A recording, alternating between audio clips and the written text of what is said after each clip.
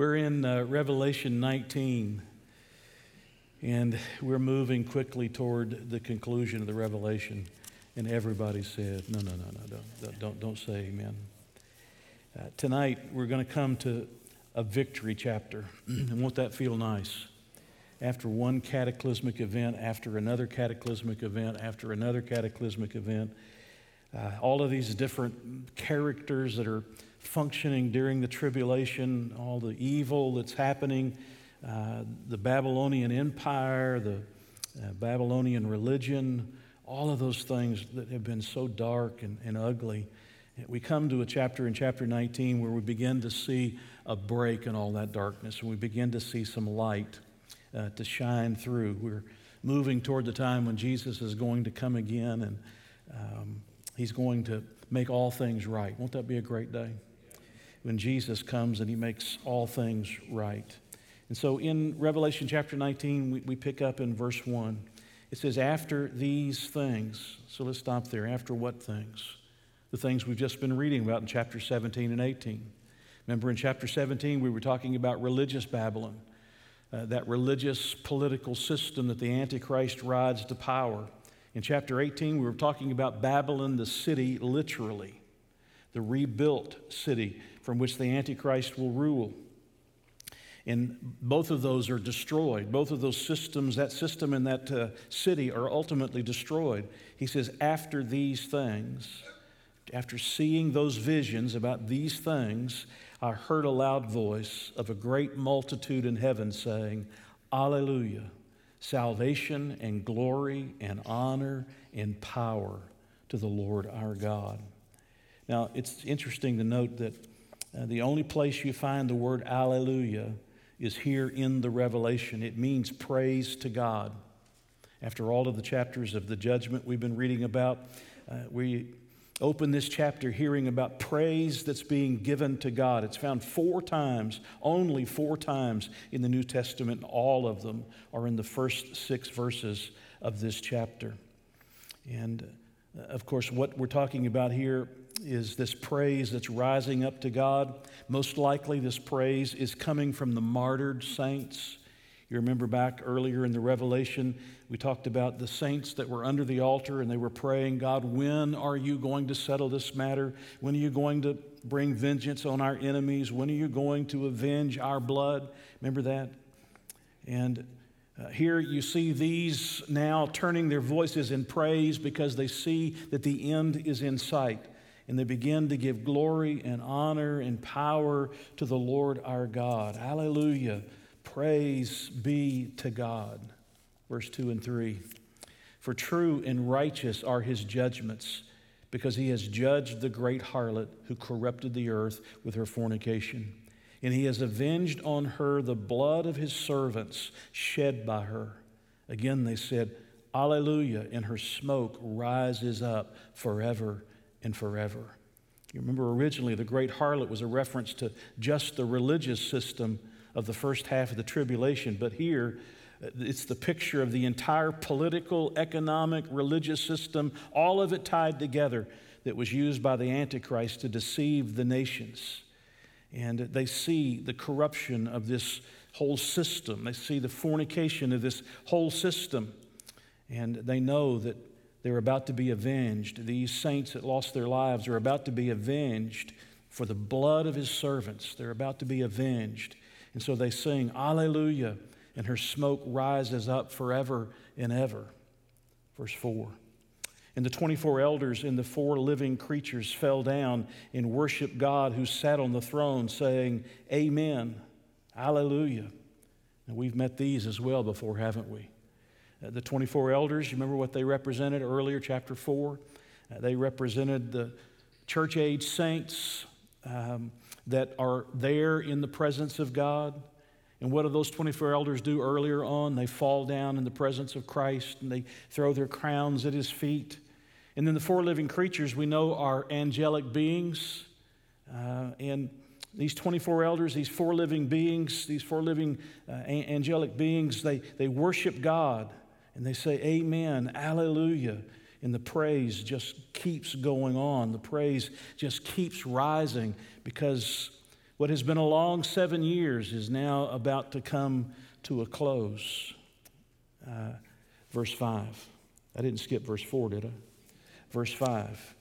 Then a voice came from the throne saying, "Praise our God, all you his servants and those who fear him, both small and great." Now, whose voice is this? I mean, joining the voices of the martyred saints are the church-age saints and the angelic creatures, but this is another voice.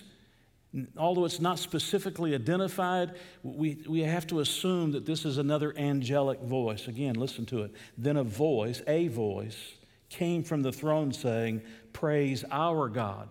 He didn't say praise God as if it was God speaking at this moment. He says, "Praise our God." So in addition to the tribulation, martyred tribulation saints and the church-age saints and the angelic creatures, here's another voice who joins in, most likely another one of the created beings of God, the angels of God, who's saying, all right, let's all gather our voices together. You know what Nathan was doing here a minute ago? He was trying to get you to find the right page and to marshal everybody together and to sing everybody together at the same time, and we're all, lifting our voices in praise to God as one. That's what you find going on. You find these angelic creatures. You find the martyred saints. They're all marshaling their voices together so that they can sing with one voice a praise that goes directly to God. And most likely, the one who's calling for this praise in verse 5 is that of another angelic being, because he says, "Praise our God." He didn't say praise God. He says, "Praise our God." And then he refers to the servants who fear and who are small and great. Verse 6, "And I heard, as it were, the voice of a great multitude, as the sound of many waters, and as the sound of mighty thundering, saying, Alleluia, for the Lord God omnipotent reigns." Now, again, you see the choir being marshaled together. You see the voices being asked to join in. You see everybody coming together to sing the same thing. Alleluia, for the Lord omnipotent reigns. You see the praise that's rising up. But what's interesting is he says it's like a great multitude or the sound of many waters. What do you think he's emphasizing? He's emphasizing exactly what you think. He's emphasizing the volume. He's emphasizing the magnitude of this ever-increasing praise rising up that goes to God, right?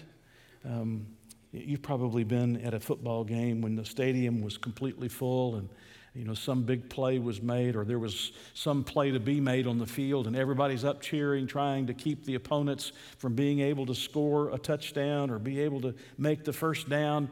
And the sound can be what? It can be almost deafening, can it? It can be almost deafening. And that's the idea here.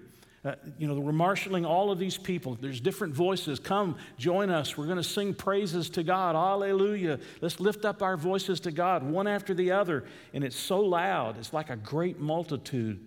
It's the sound of many waters. It's thunderous. As you're listening to all of this, it's almost overwhelming. The sound is so great and so big. Now, when you get to verses 7 to 10, you're going to be introduced to something that isn't found anywhere else in the Scripture. It's only found here in the Revelation. It has to do with the marriage of the Lamb and the marriage supper of the Lamb. Did you know there's going to be a marriage and a marriage supper? Did you know that? He's going to talk about it. It's a part of this great victory song, as a part of this praise rising up to God, as a part of marshaling everybody's voices together. He interjects here something that he wants you to know about that happens in the heavenlies. Verse 7, "Let us be glad and rejoice and give him glory, for the marriage of the Lamb has come, and his wife has made herself ready." Now, the event that's introduced here is mentioned nowhere else in Scripture.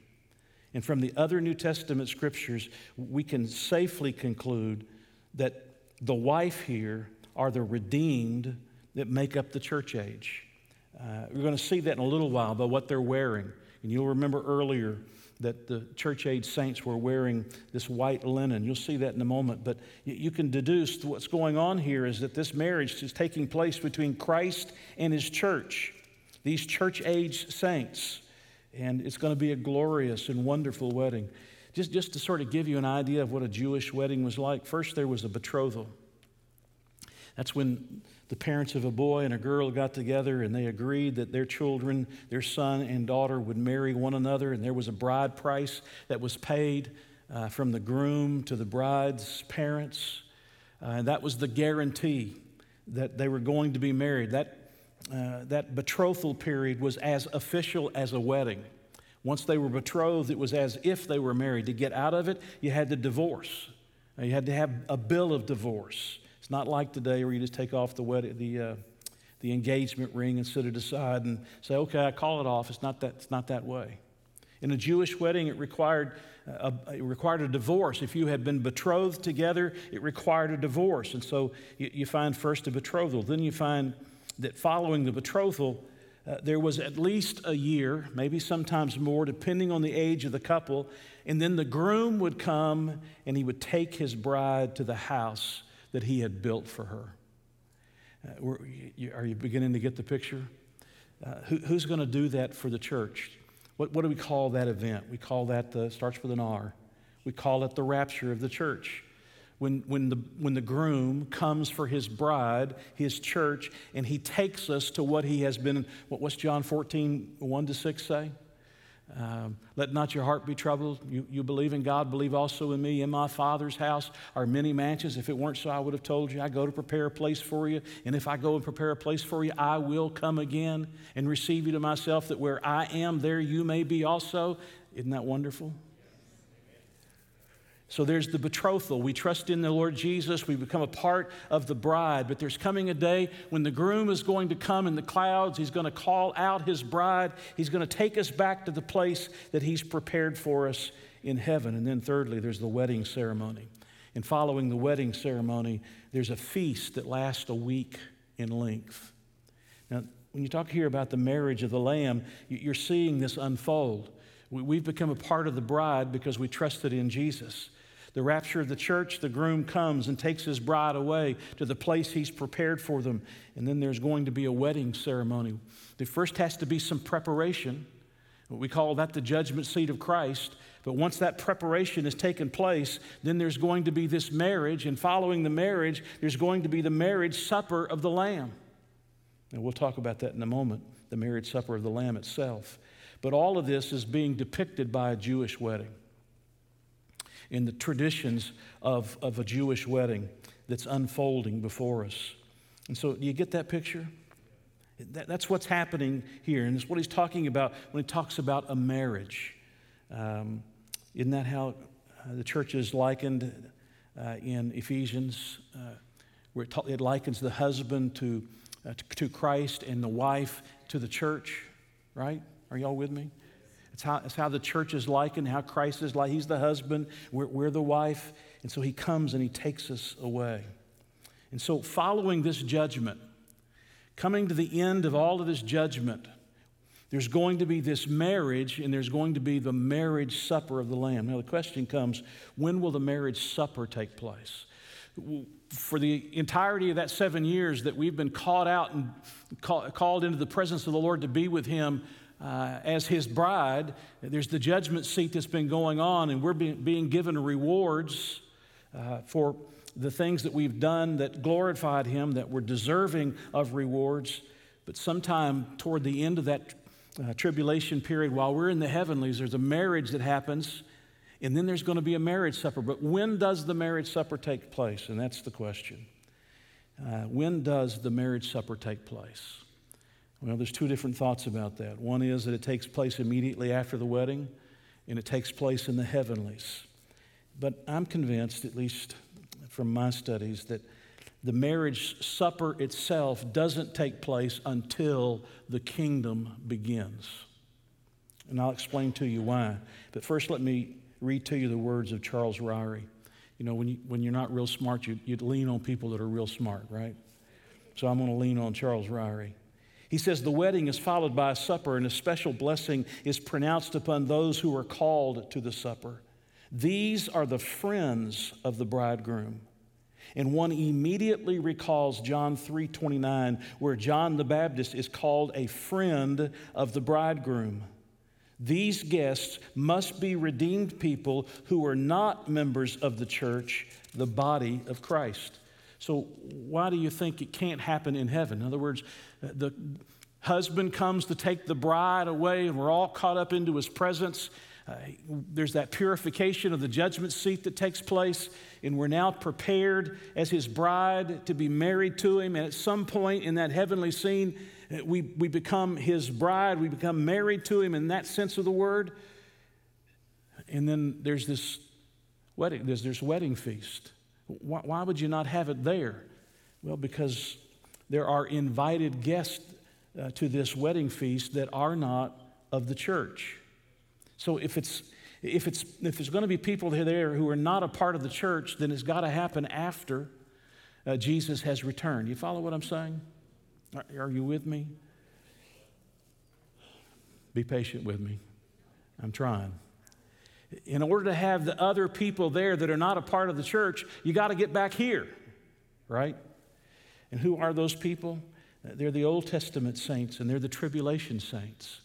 I think that what you're going to read on here in just a moment is that we're going to have the marriage supper of the Lamb, but I don't think that comes till after Jesus has settled everything here. The tribulation comes to an end. The kingdom has begun, and the Old Testament saints, the tribulation saints, and everybody are gathered to see and be a part of this marriage supper of the Lamb. Chapter 9, verse 8.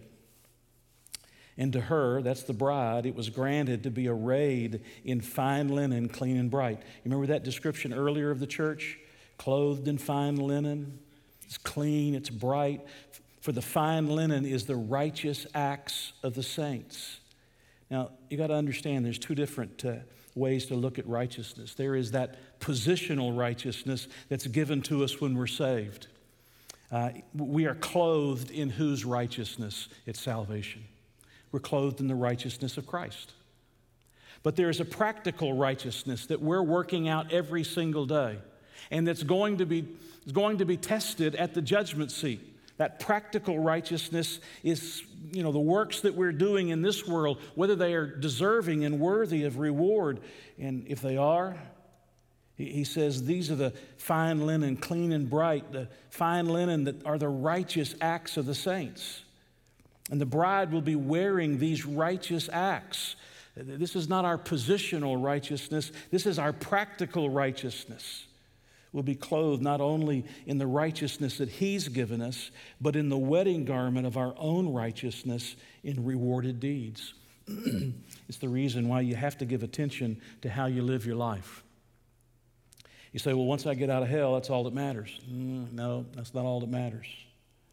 It's all that matters for you getting into heaven when you've trusted in Jesus, but you're intended to go on and live a life where you're seeking to honor and please the Lord and live in a way that brings glory to his name, and to do works that are worthy of reward, that'll make up this practical righteousness that you'll be wearing at that wedding. And that's what he's talking about. I think he's talking about in chapter 19, verse 8. See it again. And to her it was granted to be arrayed in fine linen. They've been through the judgment seat. Everything that could be done away, the wood, hay, and stubble, that's all gone. She's arrayed in fine linen, clean and bright, for the fine linen is the righteous acts of the saints. And so you get it? We're living in the church age as his bride.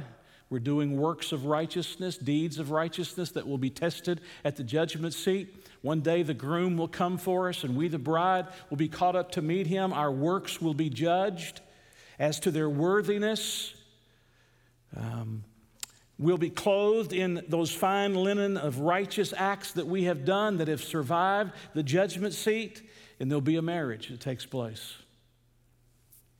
And a little later, in my estimation, at the beginning of the millennial period, or right after the tribulation ends, there'll be a marriage supper.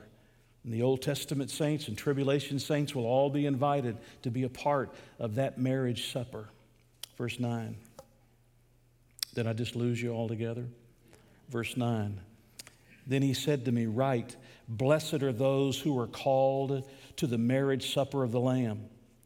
Now, wait a minute. Those that are called to the marriage supper of the Lamb. And he said to me, these are the true sayings of God.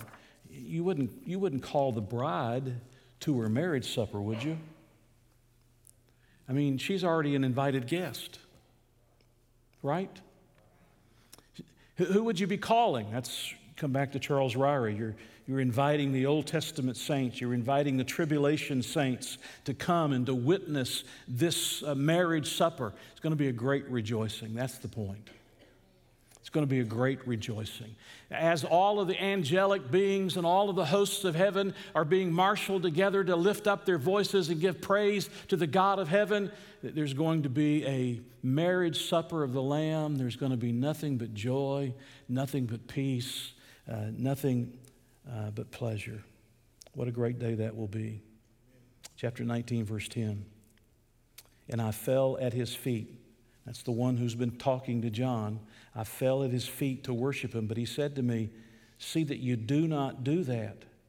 I am your fellow servant and of your brethren who have the testimony of Jesus. Worship God, for the testimony of Jesus is the spirit of prophecy. You see what happens? John gets overtaken in emotion.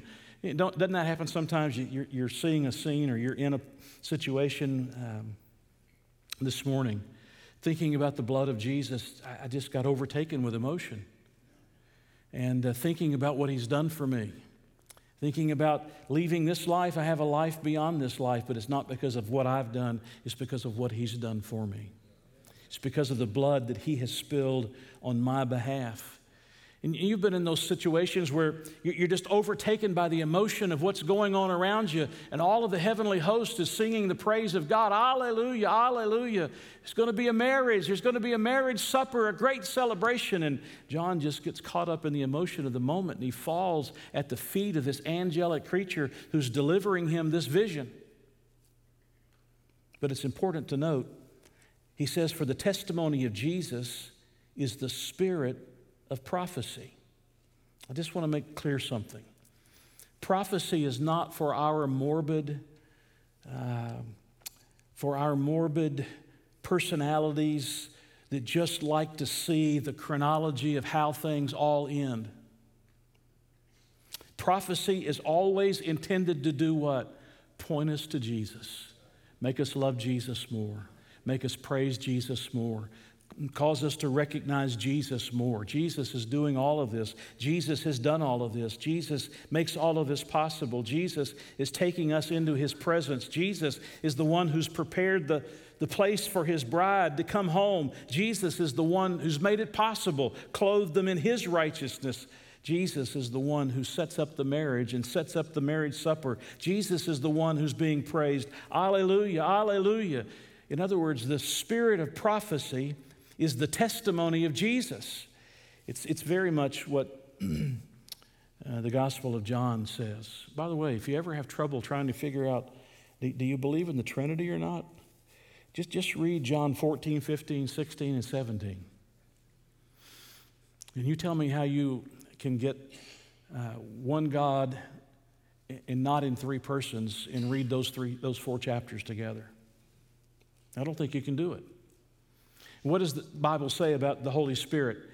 What will the Holy Spirit, how will the Holy Spirit guide us? He will guide us into all the truth. And who is it that he always points us to? The Holy Spirit never makes a show of himself. That's why I know a lot of the things that we see in some parts of Christendom that make a lot of the Holy Spirit in a way that, in my estimation, dishonors the Holy Spirit, aren't of the Holy Spirit. Because the Holy Spirit doesn't make notice of himself. Who does the Holy Spirit always point to? The Holy Spirit always points to Jesus. Not only does the Holy Spirit do that, prophecy should always do that. It should always point us to Jesus. If you're just in it for the morbid details of how it's all going to end so you can make everybody else in your life as miserable as you are miserable, then you've missed the point of prophecy. The point of prophecy is to make you want Jesus and make you want to see Jesus more than you want to see anything else in your life. Amen? Make you long for Jesus. I don't know about you, I long for Jesus. The older I get, The more of these kind of things that I have to deal with.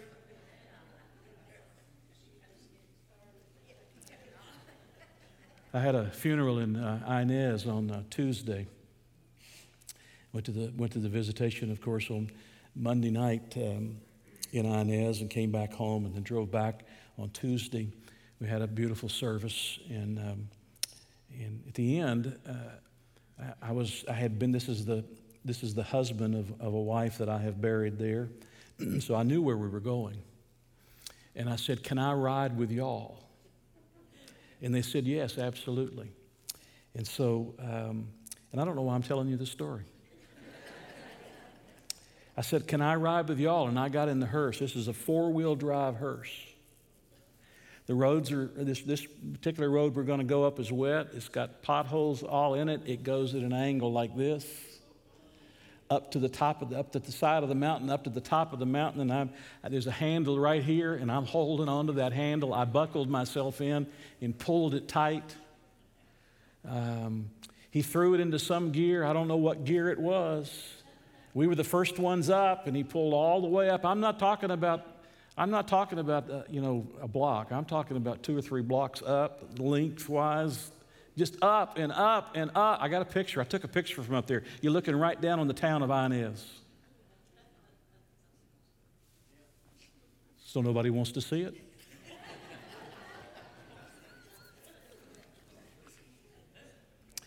Here's the point of that. I've been to enough gravesides in a lot of places that if I never have to go to another graveside, I can be happy. I can be a happy man. I don't ever want to have to lay anybody's body to rest ever again. I'll be a happy man. If Jesus comes today, I'm a happy man. And that's what he's saying. I mean, what you're supposed to think of when you think of the prophecy and all the details and all the events is not the morbidity of things that are happening around you. It's to realize Jesus is coming. Jesus is coming. Your Savior is coming. The husband is coming. And he's coming for you because he loves you. He loves you. Verse 11. Did I miss verse 10? No, verse 11. Then I saw heaven opened, and behold, a white horse, and he who sat on him was called Faithful and True. And in righteousness he judges and makes war. Now, we've seen a white horse before earlier in the Revelation, back in chapter 6. And on that occasion, we noted that it was the Antichrist who was coming on that white horse. He came to deceive, if you remember. He came with an arrow. He came with a bow, but no arrow, if you remember. But now there's another white horse that comes out of the heavens, and there's someone different sitting on this white horse. And who do you think it is? The rider is none other than Jesus Christ himself. You're going to see that in verse 13, but just let me go ahead and tell you in advance. I'm going to give you the end of the story before we get to the end of the story. Jesus is the rider on this horse, and what's he coming to do? He's coming to make war against the enemies that have risen up against him. What will the Antichrist do? We'll study this in a coming chapter, but he's going to gather the nations together for what will be the war. I call it the war of Armageddon. And Jesus is coming now. You see him coming. He's coming to that battle. He's coming to that war. And what's he going to do? He's going to judge, and he's going to make war. He's going to do it in righteousness because he's faithful and true. Nobody else can do this but Jesus. If we make war, we'll always have problems with mixed motivations, but not Jesus. He never has that problem. Did you notice as well? I haven't got to it yet, have I? Verse 12, look at verse 12. His eyes were like a flame of fire. That's the vision of judgment that's coming. His eyes like a flame of fire, and on his head were many crowns. He had a name written that no one knew except himself. Now here's the reality. Nobody will know what that name is until we get there. Right? I mean, if John doesn't tell us what it is, he had a name written that no one knew except himself. And if Jesus doesn't reveal it to us, we won't know it. But the only way we're going to know it is if we're with him. But what I want you to see is that he comes not only with this flame of fire in his eyes, but he comes with these multiple crowns on his head. You know why? because he's Lord of lords, because he's King of kings. Jesus is said to have many crowns because he's King of kings and he's the universal. He has universal dominion over the nations of the earth. He doesn't just wear the crown of one nation, he wears the crown of all the nations. He's the King of kings and the Lord of lords. And you want to know who he is? Who is this riding on this white horse this time? Verse 13, he was clothed with a robe dipped in blood. And his name is called, here it is, the Word of God. The Word of God. Now, note that his robe is dipped in blood isn't a reference to his sacrificial death on the cross of Calvary. His robe being dipped in blood means that because he's coming in judgment, this is the blood of his enemies. It's dipped in their blood because he's going to destroy the enemies that rise up against him, and he's called the Word of God. You realize that words are for the purpose of expression? And Jesus expresses completely the mind, the will, and the purpose of God the Father. Do you get that? Words are for the purpose of expression, right? I cannot know what you're thinking or what you're like if you don't, what? Express it with words for the most part. Jesus is called the Word here, the Word of God here. He is the perfect expression, complete expression of the mind, the will, and the purpose of God the Father. Isn't that what John 1:18 says? Sometime look it up. That's what John 1:18 indicates. He has come to reveal, Jesus came to reveal to us the Father. Verse 14, in the armies in heaven, clothed in fine linen, white and clean. Who did we say those were?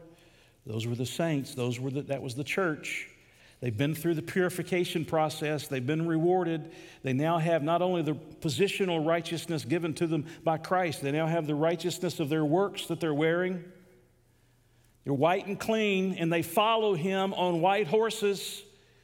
I've only ridden a horse a couple of times. I've never ridden a white horse. So maybe I better go get practiced, right? How many of you ride horses? How many of you like to ride horses?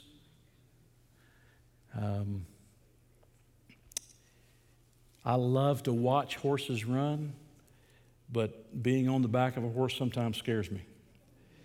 Unless there's somebody in front, unless it's one of those that you're dropping in quarters.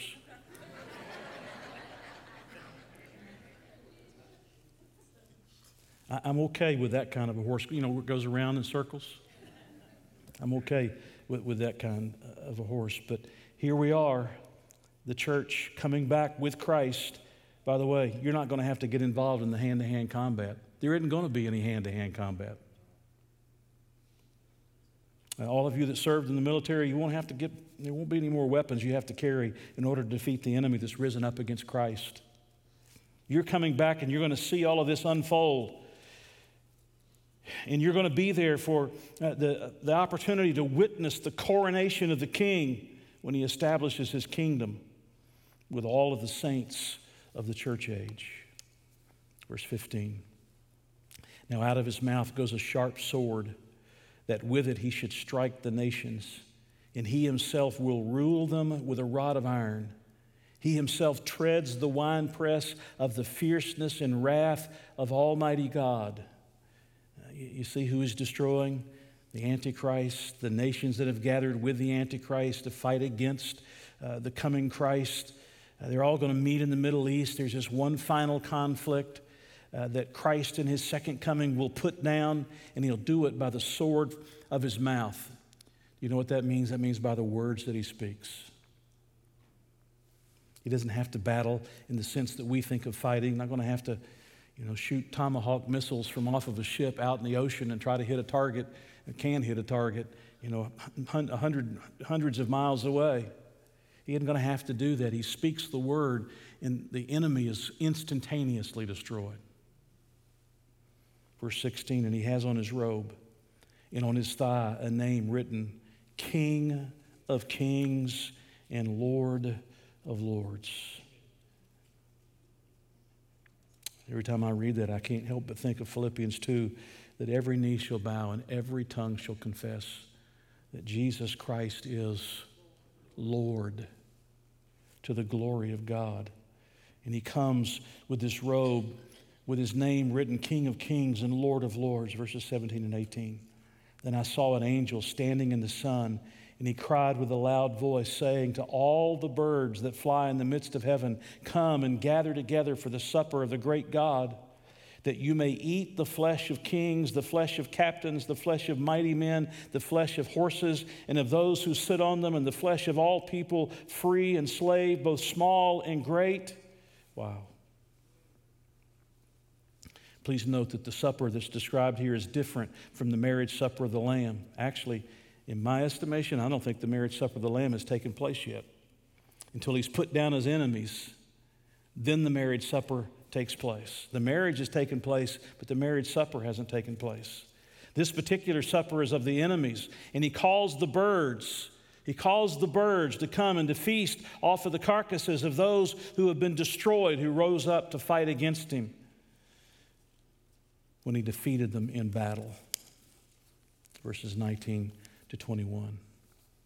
And I saw the beast, the kings of the earth and their armies gathered together to make war against him who sat on the horse and against his army. Then the beast was captured, and with him the false prophet. Now notice, who's the beast? That's the Antichrist. Remember the false prophet? He's out doing the bidding of the Antichrist. So then the beast was captured, and with him the false prophet who worked signs in his presence, by which he deceived those who received the mark of the beast and those who worshiped his image. These two were cast alive into the lake of fire, burning with brimstone. Who were the first two that are cast into the lake of fire? It's the Antichrist. It's the false prophet. And a little bit later, it'll be Satan himself. The Antichrist and the false prophet are cast into this lake of fire. These two were cast into the lake of fire with brimstone, and the rest were killed with a sword which proceeded from the mouth of him who sat on the horse, and all the birds were filled with his flesh. So let's just stop here for a moment. You do realize that people who have died without Jesus are not in their final resting place for eternity. You do realize that there is a resurrection not only of believers, but later there is a resurrection of all unbelievers. It's 1,000 years at the end of the tribulation, at the end of the millennial period, but there is a resurrection of all unbelievers. Where are unbelievers today who die without Jesus? They're in a place called Hades. That is not purgatory. Purgatory is a place where you go to pay off some of your sins until you can get out. In Hades, you never get out. It is a place of suffering. It is a place of torment. It is a place of punishment. Luke 16:23 is just one evidence of that. But there's going to be a day, we're going to read it in the next chapter, chapter 20, when Hades will give up all that are in it. And Hades will be cast into what is the final destination of all unbelievers, the unbelieving, and that's the lake of fire that burns with brimstone forever and forever and forever. And they will be incarcerated there with the Antichrist, and they'll be incarcerated there with the false prophet. And when you get to chapter 20, you'll see that they're going to be incarcerated there with Satan himself. It's a terrible judgment for us to have to think about when we think about unbelievers being separated from God forever. But when you read in some of the modern translations, when I read from my New King James Version, a lot of times it'll say Hades. Hades, what in the world is Hades? That's really not hell as we think of it. The lake of fire is. Hades is a temporary place of punishment for the souls of men and women who rejected Jesus Christ, that will one day give up even those that are in it. And all of them, judged by their works, will be cast into the lake of fire forever and ever. But I don't want to end on that note. I want to end on the note that Jesus is the victor. Jesus is the one who's coming to destroy his enemies. Jesus is the one who's coming to put down the insurrection that has risen against him. Jesus is the one who's coming to avenge the death of the martyrs. Jesus is the one who is coming to call his bride out and to prepare a beautiful place. He has prepared a beautiful place for her. And there's going to be a marriage supper. And at that marriage supper, saints from the Old Testament and saints that come out of the tribulation, that live through the tribulation and don't die, they're going to come out and they're going to come in that first part of the millennium, first part of the kingdom, to be a part of that marriage supper with us. And they'll get to be a part of the party that we're all going to enjoy. I'm ready for that party. Are you ready for it? I'm ready for it. Jesus is the victor. That's the bottom line. If you didn't know, read the last chapter of the book. We always come out winning. It looks like we're losing sometimes. But the fact of the matter is, we're on the winning team. I can't quit by saying that, though. That almost sounds like I'm gleeful that there's a lot of people that are dying and going to hell, and I never want to come across that way. I'm happy that I'm one of those that isn't going to be in hell, but I'm super unhappy that there are many that are going to be, and we must do all we can to reach them before they find themselves in that horrible place, the lake of fire.